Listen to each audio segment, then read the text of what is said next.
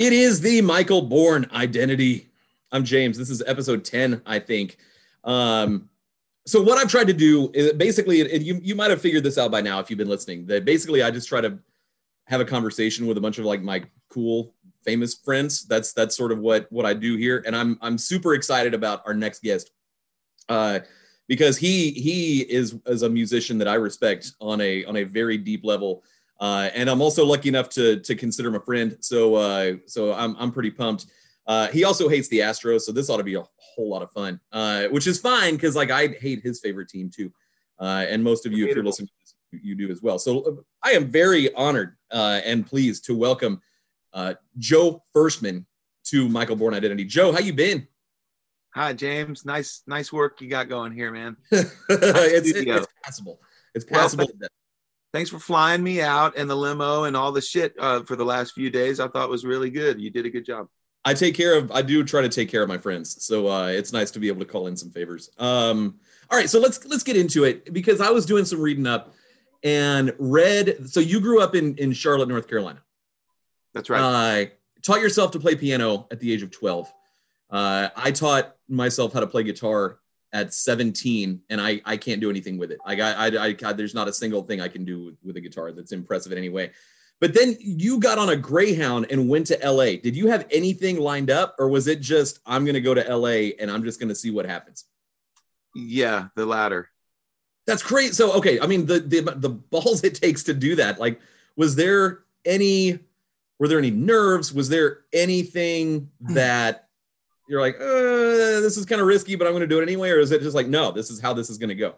Oh God, no, not the risky. That was not in my mind. But I did, as the story gets told back to me over the years, I do hear guys say that. I say that it took a lot of balls. That also didn't occur to me at all. I didn't think I was doing something brave or smart or adventurous. Nothing. It was just I didn't have a plan. No, I did not. I in fact, I thought I'd be able to break in as a visual artist. Really? Yeah. Okay. Talk about that. I mean, I could draw, that was what I thought the skill that I was most accelerated at that point at 20, I thought was my drawing. And so, I was drawing, I was getting newspapers, man, didn't have any money and I was living in this crazy place. It's a story of its own. But I was drawing, and getting paper, however you could do it and borrowing it. And just my hold on now. I turn them off. I got Tony Rice fucking going in the other room blaring. But as a matter of just like natural habit, I got a band like so quick, even though I was kind of like, and my bass player's over at my little bungalow, had a Hollywood bungalow on Santa Monica and Cahuenga. And he goes, you can't just put pictures on a board and go sell it. You're not going to make it. And this just was not the type of guy to tell anyone that. So right? I was like, first of all, yes, the fuck I can. But second, like, okay, like whatever, man. Maybe I need to get some paper or something. But the band was just, my God, the speed with which that took off was a whole, made me, I never stopped drawing, James. I still do. That's cool. All right, so there's a couple of different directions we could go here, but let me start here. My first interaction with your music was your debut album. And my brother-in-law, who grew up an Astros fan and is now a Rangers fan, which is punishable by death in Texas, challenged me to come up with my 20 favorite albums ranked 1 through 20 by December 31st. And this is a thing that we take somewhat seriously. And so I've got the 20. I need to put them in order. But your debut album, War of Women, made the cut. It's in my top 20 albums of all time. Did you go in to the studio with 16 just basically perfect songs, or did it evolve in the studio? Like, how did the process of that? Because I've heard the whole like I can't remember who said it, but you spend your whole life making your first record, and then you've got 6 weeks to make your second. Like, how did the War of Women come about? Because if you haven't heard that album, and I'll link to it, it is absolutely phenomenal. Thanks for all those remarks, old friend. There was a lot of us and people that were involved in that first go round, and it was exciting as hell. But yeah, how to further that and understand a record cycle and understand what the point of touring is and all of these things hadn't occurred to me yet. But as far as the creation of it, no, I let's see here. So when I got signed, they basically just opened up the studio that I was already working at. And in LA, you'll get, when you have something going, I was 20, 21 now, and my band is selling it out everywhere, man. And like, so, you know, there's these producers around that haven't quite, like, they're not famous yet, but they'll work on something that they called spec, you know, like a oil guy, you know, they're going to go do the work for the hopes that they're going to get the oil, you know, and they do a bunch of work up front. And so my guy, Rick, who's my mentor and all this, you know, he's my guy out there. He got connected with me through my manager at the time. My manager this is as crazy as the story is. I'm driving with the guitar player. This is, I don't know, week 20 that I'm in LA, week 15. I'm driving down Sunset. I hadn't been down that street yet. I had only been hanging in Hollywood, but we're way west, coming up east on Sunset. Okay, that'll make sense because what I'm about to tell you, you see the Roxy, and then you see the Rainbow Room, and then you see the Whiskey A Go-Go on your left. And I ask the guitar player, I say, "Will, pull over. I'm going to go give them our CD." And so he pulls over, and I go up to the door, and the door's open. The janitor's in there mopping, and I go, "Hey man, I need to get to the office." And he goes, "Go around back." And so I walk around the back of the building. I walk into the office. No knock. It didn't say knock. I walked in, I'm thinking, and it was the office. And there's two females in there booking, you know, working at desks. And I go, "Here's my CD. I'm Joe." And they're like, "What?" I throw it on, and they're like, "Yeah, just put it on the table." I mean, there's 100 fucking CDs on that table, man. You know, I was like, "Oh, great. You know, welcome to Hollywood, kid. This is how you get your first non-rejection, you know."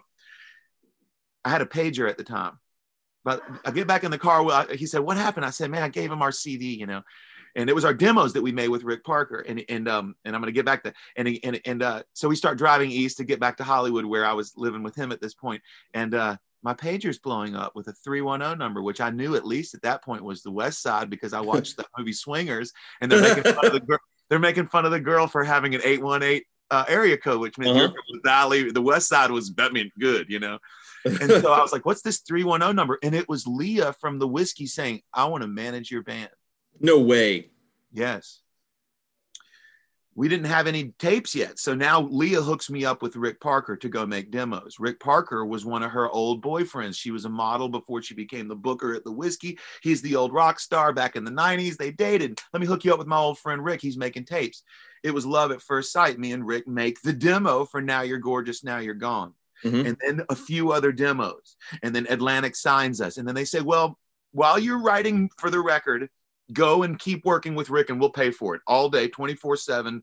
We're paying for you and Rick." I wrote 120 songs and recorded them all. And so, a lot of which you would know from the little tapes that I put out after that, the LA sessions. And so when you get back to your question, no, dude, the label, I didn't care. I liked them all. Whoever liked whatever, we put on War of Women, you know? That's so cool. So, it sort of is like this sort of kind of what you dream of when you just up and move to LA, how pieces just sort of fell together. And there's a story, and we'll get more into baseball here in a minute, but there's a story about when Kerry Wood struck out 20 Astros in 98, and it was like his third or fourth start. Sure. And I can't remember who it was, but someone on the Cubs who'd been around for a while said Kerry Wood's too stupid to know what he just did. Like he's too young and too dumb to realize what incredible thing he just did. Looking back now, is that sort of how you look at it? Precisely. I was sitting there at the Peninsula Hotel, signing that deal with my sleeves cut off, signing that deal in the lobby, and just going, "Told you, fuckers." I had so many haters, man. I was from I had still such a chip on my shoulder about proving people wrong who were hating on me. And that's not like why people should do art. You do art because art comes through you and you're meant to do it, not to get back at people. Yeah. That's a very deep life lesson that I needed to hear. I needed to hear that one. So you played the whiskey, you played all over the world, played I played baseball. City. I tried out for the fucking Marlins, man. Okay. Now what? Yeah. So I was the first freshman in my high school, which is public school, Division I, the real thing, not some random out of there and nothing shit. You know, some dudes are like, you know, you meet a dude sometimes and you're like, yeah, I played high school basketball. Like, I don't know about your conference, man. My conference, I could still dunk, and there was no way I could start or maybe ride the bench in my basketball in Charlotte. I mean, come on, it's here. Now baseball was and so ninth grade was the first ninth grader to ever make varsity. Okay, and I go to Myers Park, one of the high schools, and I whip them, dude. Starting pitch, I whip them, and two of those guys got drafted, and then they were doing the Marlins tryout the next weekend at Myers Park, so their scouts were already there. Okay. So yeah, they invited me to come to the tryout, man, with all the guys from Charlotte who were going to get drafted. And I remember being up there and you're filling out your paperwork, dude, before you go do the tryout. And there were these Dominican guys that were killing it, wonderful athletes. And I heard them in the bench going, "How old are you?" in Spanish. And he was going, 26. He was like, "You got to lie, man." No way. Yeah, they were already too old to even get looked at. Yeah. That's crazy. All right, so give me what the highlight reel. Like tell me a 4 for 4 with 3 home runs. Like give me your standout moment playing baseball. Man. Well, so yeah, baseball was you know, I was little league. It was you could tell that you're legions above the next guys. You know, man. You know that's and then you get into where the bases are the real length, right, 90 feet. And now you're starting to spread out. The real guys are starting to show themselves. And this is definitely where I started teetering. But then, you know, you get a little bigger in 8th grade and you come back strong. Killed it. Mm-hmm. Player of the year in the city. I mean, there's an article about my 8th grade year that you could look up. That's cool. Fuck it. All 3 sports, dude. Quarterback on the football team. Killing it. In inner city school, dude. Only white boy. Okay, so... And then I go to Olympic. Okay. Then I play freshman ball. That's when basketball dudes were dunking on me. I was like, this ain't going to work. Football. They wanted me to come out. Those dudes were huge. Yeah. It was baseball. And I made varsity as a 9th grader. And then that was just, that year, man, we're great. And dude, my dad, who's not a sweet guy, but in this case, moved us over to the suburbs to go to a nicer school, found him an apartment for us and my little brother to live at so I could go play ball at a better school where Chris Jones was there. A lot of guys that getting drafted. It was a bigger school and a better situation. My school was metal detectors. Yeah. And so we got over there, dude. And I get to the suburb school and it's just girls everywhere. And it's just, what the hell is this? It's just so different than what I had before was a different scene, man. It wasn't girls with like rolling into the parking lot with Range Rovers and stuff at this school. You know, even though we were in the apartment part of town, this is where the rich kids went. Right. And I got so distracted by the social life, I didn't make a 2.0. Oh, okay. And that somehow broke me badly. When as a 10th grader, I was so brokenhearted by that. And you know, but I got the band that's what I had time for. Okay, so you've played with dudes like Slim Gamble, with Carl Bromell from My Morning Jacket, and you've got a bunch of connections to Rival Sons, and that's a band that I have recently come across because we saw there was one night that you played at the Basement in Nashville, and Jay Buchanan, who was the lead singer of Rival Sons, he opened for you, and it was one of those like it's the Nashville music story that you remember for the rest of your life because it was you and like it's 12 other people. You paid maybe $5, maybe $10 to get in, and you just get blown away for 3 hours. And one of the things that I remember about Jay Buchanan was be like, man, if that dude can't make it, you know, how is that possible? And then I come across Rival Sons. I'm like, oh, okay, so that's doing pretty well. But that night of music with Jay Buchanan and then you coming on. That's one of the best shows that Kami and I have ever been to. How you've surrounded yourself with musicians and with friends who support you. Like, how do your friends inspire you in your music career? I remember that night very well, and I'm not one of those guys like some of my guys like Toby. He remembers every night on tour, Europe, every night, where we drove, where we got gas. I don't. But I remember that night very well. There was more than 12 people there, which is rare. But maybe from my set there were 12 people, but for Jay's set it was about 80 people, because I did the paperwork after the gig and grimy. But I do remember being totally spellbound by Jay that night. As far as Slim, I gave him that nickname. I gave him his first jobs. It's I don't see too much about that part of the story in his saga, but I took him to Aardvarks and I changed his clothes for him and made him. I did the whole thing and gave him the nickname. I said, "You can't be Jason," you know. So he was there during when I was getting signed, and he was kind of the guy that was like calling the label on the side, because during the first tryout, then labels like, you know, while they're still, I hadn't quite inked it yet. They're still like, "Oh man, everybody call, you know, we're your boys," you know, and then, you know, then I sign it, and then, you know, Slim's like calling the label, and the label guy's calling me going, "What the fuck is your guitar player doing, dude?" Tell him to stop calling me. And so, you know, there's that. Carl was there also, man. Before he was known, he was in LA. There's this guy named Barry Squire, who when you're coming to LA to be a side guy, this is not what I did. I came to LA to rock star or nothing, you know, right. Main guy. No one's ever hired me, ever. I play every instrument. No one's ever hired me not to be in their band. TV show, that was my band.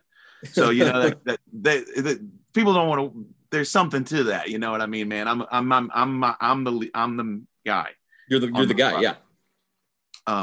And so Carl, man, was on this list, and so they are all the bad boys in LA came and tried out for that War Women band. And Carl, I remember crying when he called me and said he was leaving. I'm going to join My Morning Jacket, and I was like, "I think I heard of that." I was like, "Come on, man, I'm Joe. What are you doing?" You know? It was just one of a stage and an episode in a long downward thing.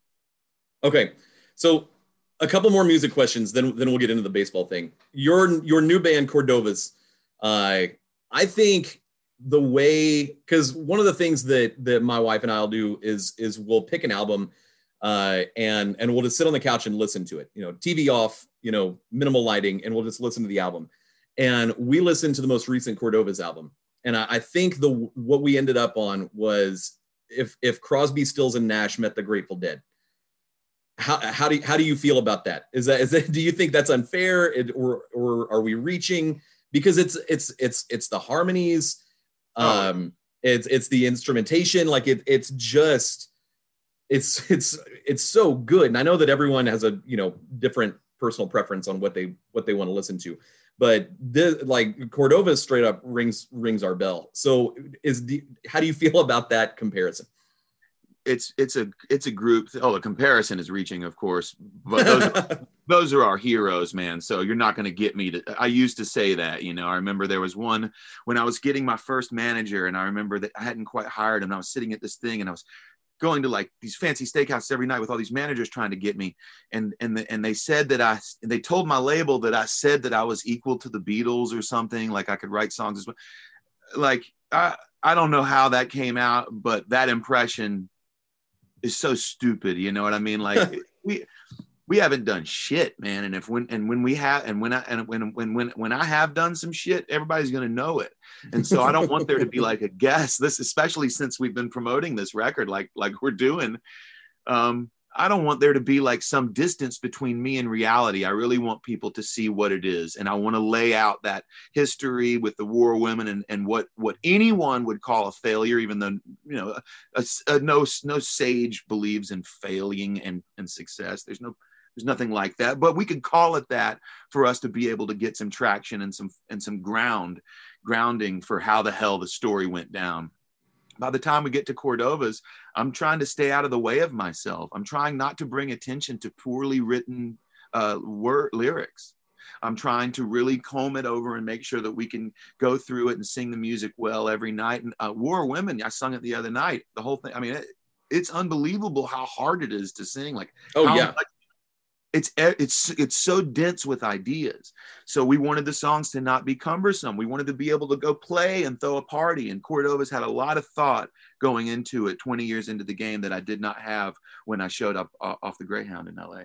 The War of Women, there's just so many different, it's almost like there's so many different genres. Like I mean, you know, and of course, you know, there are songs that, you know, if you're going to the grocery store and you've got 5 or 6 minutes, like, oh yeah, I'll listen to this song, but it's really better digested start to finish. And so you've done the, you know, sort of live streams where you'll play it, you know, from beginning to end. And it was early on in sort of the pandemic season when you did it. I think you were in Nashville when you streamed it. And at one point we just kind of sat back and be like, there's a lot going on with this record. Like there's movements and stuff. So it's just, but I can also see, you know, giving yourself room to go live and just sort of jam out, you know, like it seems like Cordova is a little bit more susceptible, I guess, to getting on stage and maybe the song is going to go 4 or 5 minutes. Maybe it's going to go 10 or 15. Let's just kind of see how it goes.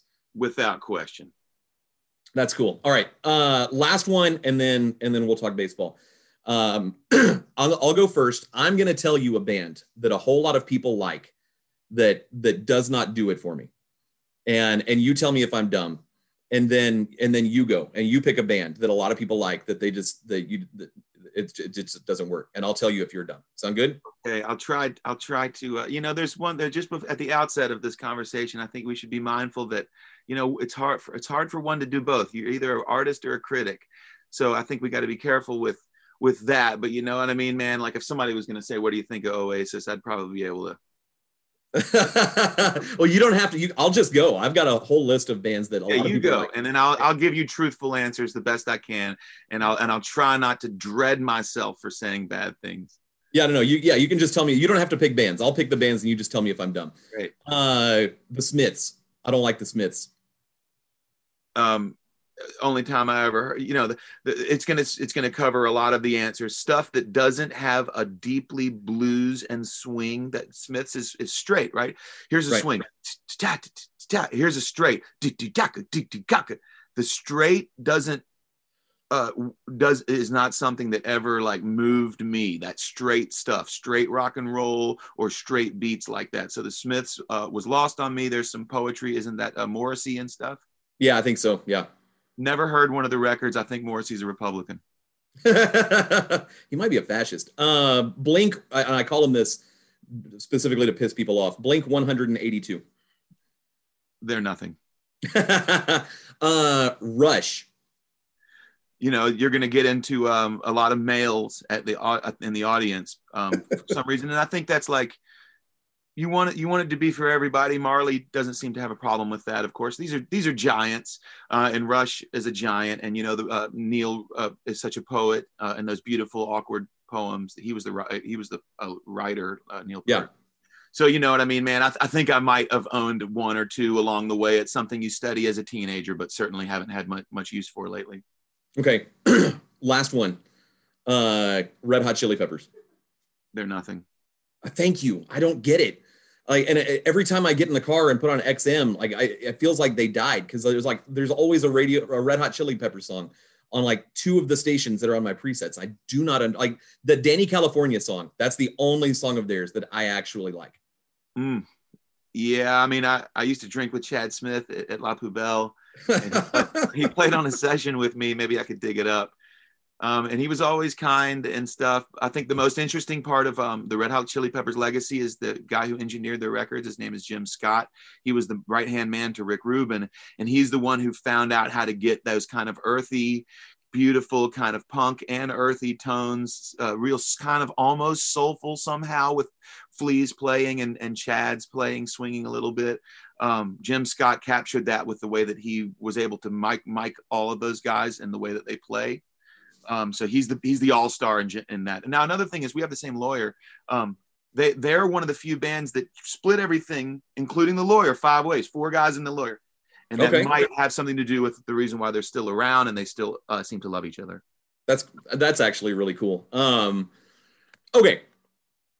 The 2017 Houston Astros are World Series champions. True or false? No. Okay. So you're a Dodgers fan? No. No, you're not a Dodgers. For some reason, I thought national anthem at the Dodgers in 2009 or something, and that was nice. That's cool. But it wasn't, and I lived out there forever, but it wasn't enough to pry me away from my childhood team. Which is? The Braves. The Braves, okay. Charlotte. Now, the Braves, in hindsight, after years of now being in the American League, my hatred for the Braves does not, I've sort of outgrown that. The Braves were always that team that would bounce Houston in the first round. And it's, like when 102 games lose in the NLDS to the Braves because you had to go through Maddox and Glavine and Smoltz. God, but I do remember, James, one year I was playing a festival in my early career with maybe 2005, and I remember listening to the game against the Astros in Bagwell, and then when they beat us one year in the first. That was the first series that the Astros had won. It was in 2004, and that was the game that went 18 innings. And the Astros won. I was out there trying to catch the game while they were playing and shit. And I kept running off. Yeah. So, okay. So you are not an Astros fan. Is it the sign stealing, or is it just a general disregard or dislike for the Astros as an organization? Oh man. For me, the slate would have been wiped clean if the deal didn't go down with the players union and they weren't able to protect those guys. I think every one of those guys needed to be suspended for a year. And there's just no way. I played ball, dude. You know what I mean? There's a code, and I appreciate that not many major leaguers come out. I mean, not even the Dodgers. They really handle it. Ultimately, they handle it with a lot of class. They don't complain, but there is no fucking way that they would have won without not just a little cheating, not a sign steal, not a referee calling a foul at a bad time in a basketball game like that guy back in the day. Yeah. We're talking about an elaborate thing with weaker players and stupider fans. Oh, dang. No, that's fair. And there's been, I think there's two types of it. There's three types of Astros fans now. There are the fans that are like, I think other teams were doing this too. So actually the playing field was level, and it was the Astros. The Astros just got. And once everyone saw how everyone reacted to the Astros doing this, all the other teams decided to, shut up so that, they didn't get popped for it. Then you've got fans that are like, screw it. We just went through a hurricane. That was the one good thing that happened that entire year, and I've waited a long time to see this, and I don't care, like whatever. And then we know all about cheat at all costs in America. Yeah. It's a very American win at all costs. Yeah, we're super familiar with that, and that's another reason why the Astros theme is so devastating. It's the wrong time to allow the cheat at all costs, and then afterwards let's rationalize it and figure out, make our minds make sense of it and make bullshit come out of our mouths. Right. They needed retribution is what would have saved them. I think the owner himself and the comments that I read, he doesn't feel good about it. No, and he came out and he was like, God, no, I shouldn't be held responsible. And I think that there's, well, what does the owner know? The owner's not in the tunnel, but also like, dude, if you're gonna lead this organization, freaking lead it. Like, no one's gonna take your team away from you. Everyone's made up their mind. Come out and be honest about it, and eventually people will move on. Maybe, probably not, actually. So, do you think that the Astros are gonna every time? So there's a joke I make because when the Cardinals had their whole they hacked into the Astros system. That's right. Whenever I hear and that was 8-9 years ago. Whenever I hear the Cardinals, I'm like, oh, change your passwords. but I feel like anytime anyone hears about, excuse me, the Houston Astros, is gonna be like, oh, bang, bang, and trash can. Do you think, is that fair? Is that the punishment that they have to live with now? Oh my God. That's not punishment. That's crowds and entertaining themselves. That's not even the beginning of the punishment. Punishment is having an object thrown at you. It fucking hurts. Yeah. Those guys have got to get thrown at forever. That is what the deal is. And eventually, as they get into their 30s, little Bregman, he's not going to want to stick his chin quite as far over the strike zone, and his numbers are going to go down because he's not eating his steroid bars anymore. It left such a bad taste. And again, for a dude that doesn't give a damn about the Dodgers, how could you not chuckle at that relief pitching guy? You know, that's hilarious. You know, the Joe Kelly. And how could you not admire the way that simpleton Clayton handled it? Yeah, he's mad, but he didn't make a big deal of it because he's a Texas boy. And I think the other point you made might be the most interesting of all. It's systematic. Tony La Russa I don't think they should hire that guy. I think they found, you know, he's one of the biggest cheaters there is. You know, dude, and then there's nothing to say about the Braves because they have a fucking racist symbol on the front of their uniform. Astros named after something cool, you know? That's true. And I think that they're one of the few teams that had a cool, they were the Colt 45s. Yeah. And then right. And then Colt 45 wanted like licensing and they're like, no, we're not going to do that. We'll just change our name to the Astros. They went from like go down the line. Name. Yeah. Lee Richards. Yeah. Mike Scott. Scott had another guy that was in the rotation with him. Who was that? I mean, there was Nolan Ryan. Ryan, but and God damn, they were together. Yeah. Wow. That losing to the Mets, I was barely old enough because we're about the same 86. Age. 86. Like I'm barely old enough to remember this, but I watched the game. I was 6.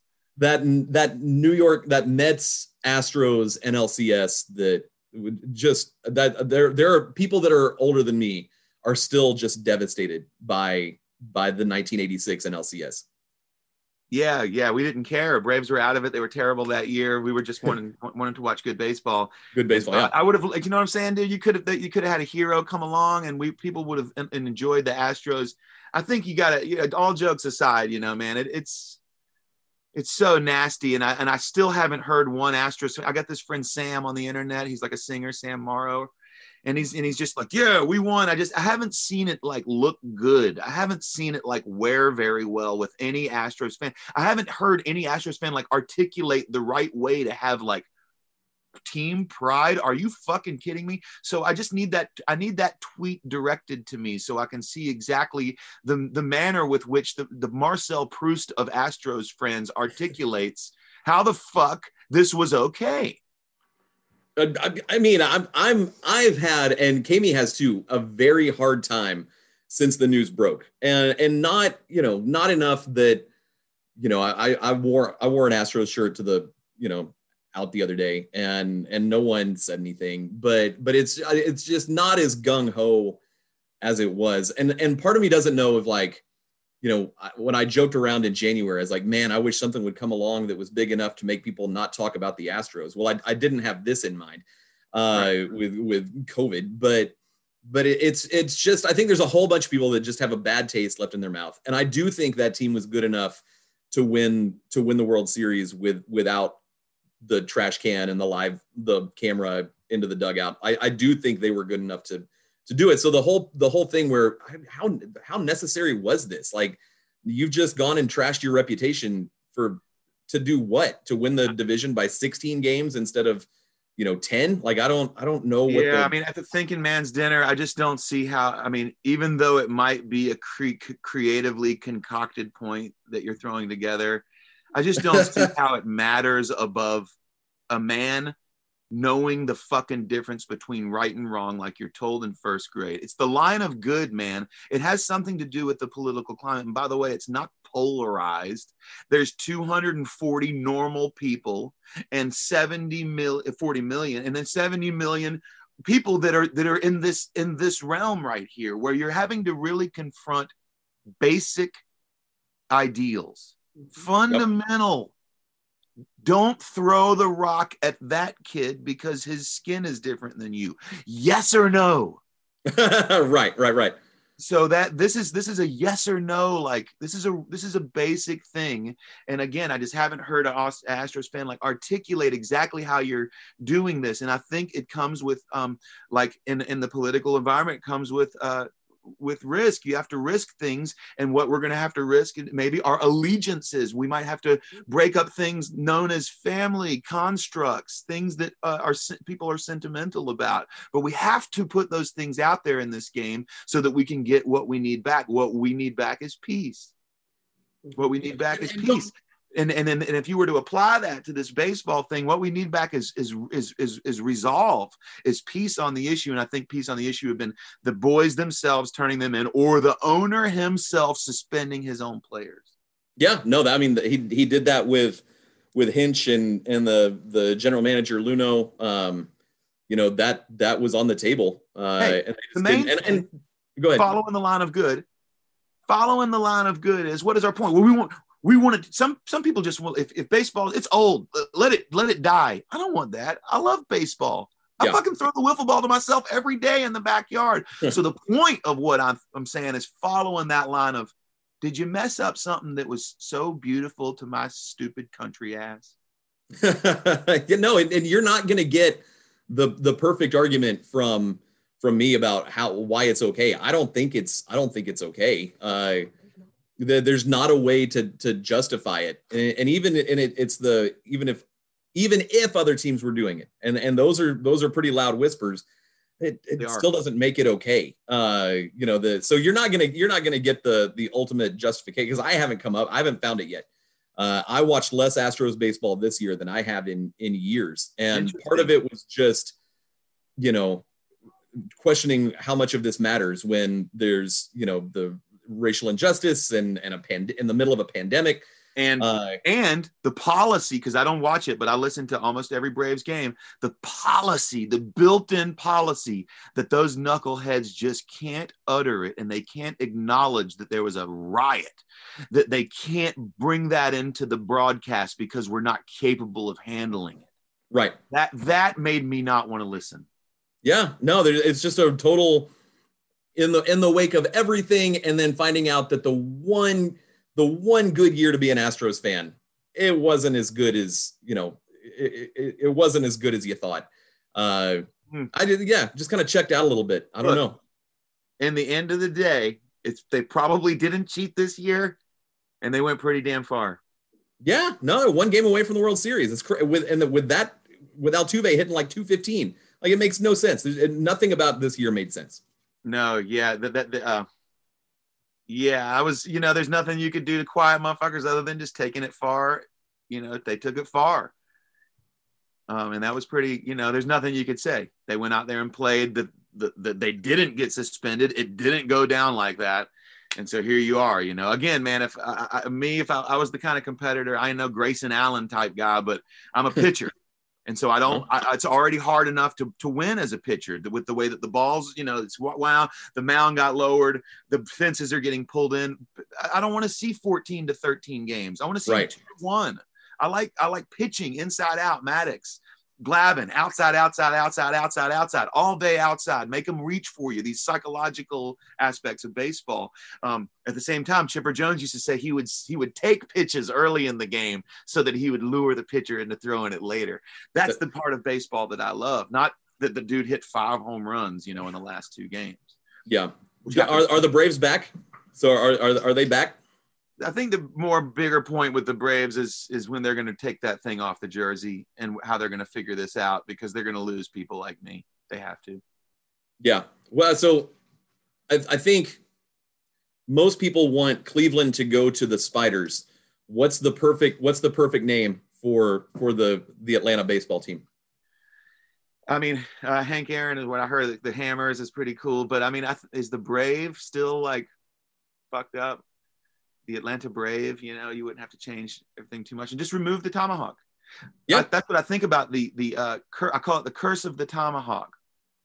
Out of all that winning, the only year the Braves won was which year, James? It was 90. Was it 95? Yeah. Against. Oh, was it the Yankees? It wasn't the Yankees. It was against Manny and Jim Thome Oh, And that's the right. Cleveland Indians, the only team with a name more racist than Braves. That's right. That's a good curse. Tomahawk. I love good curses. That's It's a a good good curse. curse, man. It's not going to happen until they pull that tomahawk out of their imagery and off of their jersey. I'm on board. I love it. What's okay? So what's next? I know you're running short on time. What's next? Y'all got a live stream coming up? We're gonna keep streaming, man. Streaming. And Nashville had that crazy bomb and shit, so we were knocked out last weekend. But we're gonna stream on New Year's, and man, everybody's chomping at the bit, dude. We went through a psychological fucking breakdown, man. We're working on guys' energy levels and gratitude and philosophy awareness. And it's been a long year. Guys like us are used to moving. We built something that we built it for moving and to move, a nimble movement machine. And so staying home was challenging, but you have to be able to turn it into something good. The label decided to put our record out anyway. And so we probably wouldn't be any further along having just gone and slept on the floor of the hotel like the last 150, 200 nights. Instead, we hung around here and went running every day and played wiffle ball and kind of started working on some other things in life, James. That's cool. Well, Joe, thank you so much. I'm going to put some links out. I'm going to get this up today. And so I'll put some links out, people, so they can discover, if they haven't already, listen to some of your music, because it really is phenomenal. And Kami and I both are very proud to call you a friend. Oh, that's very kind, man. And to have people on the other end of what we're creating, make sure you link us so that our little team can spread the word around, and they'll get your thing promoted, man. Done. Hey, I appreciate it, and have a good day. Much love, dude. Say hello to Kami again for me. Love y'all.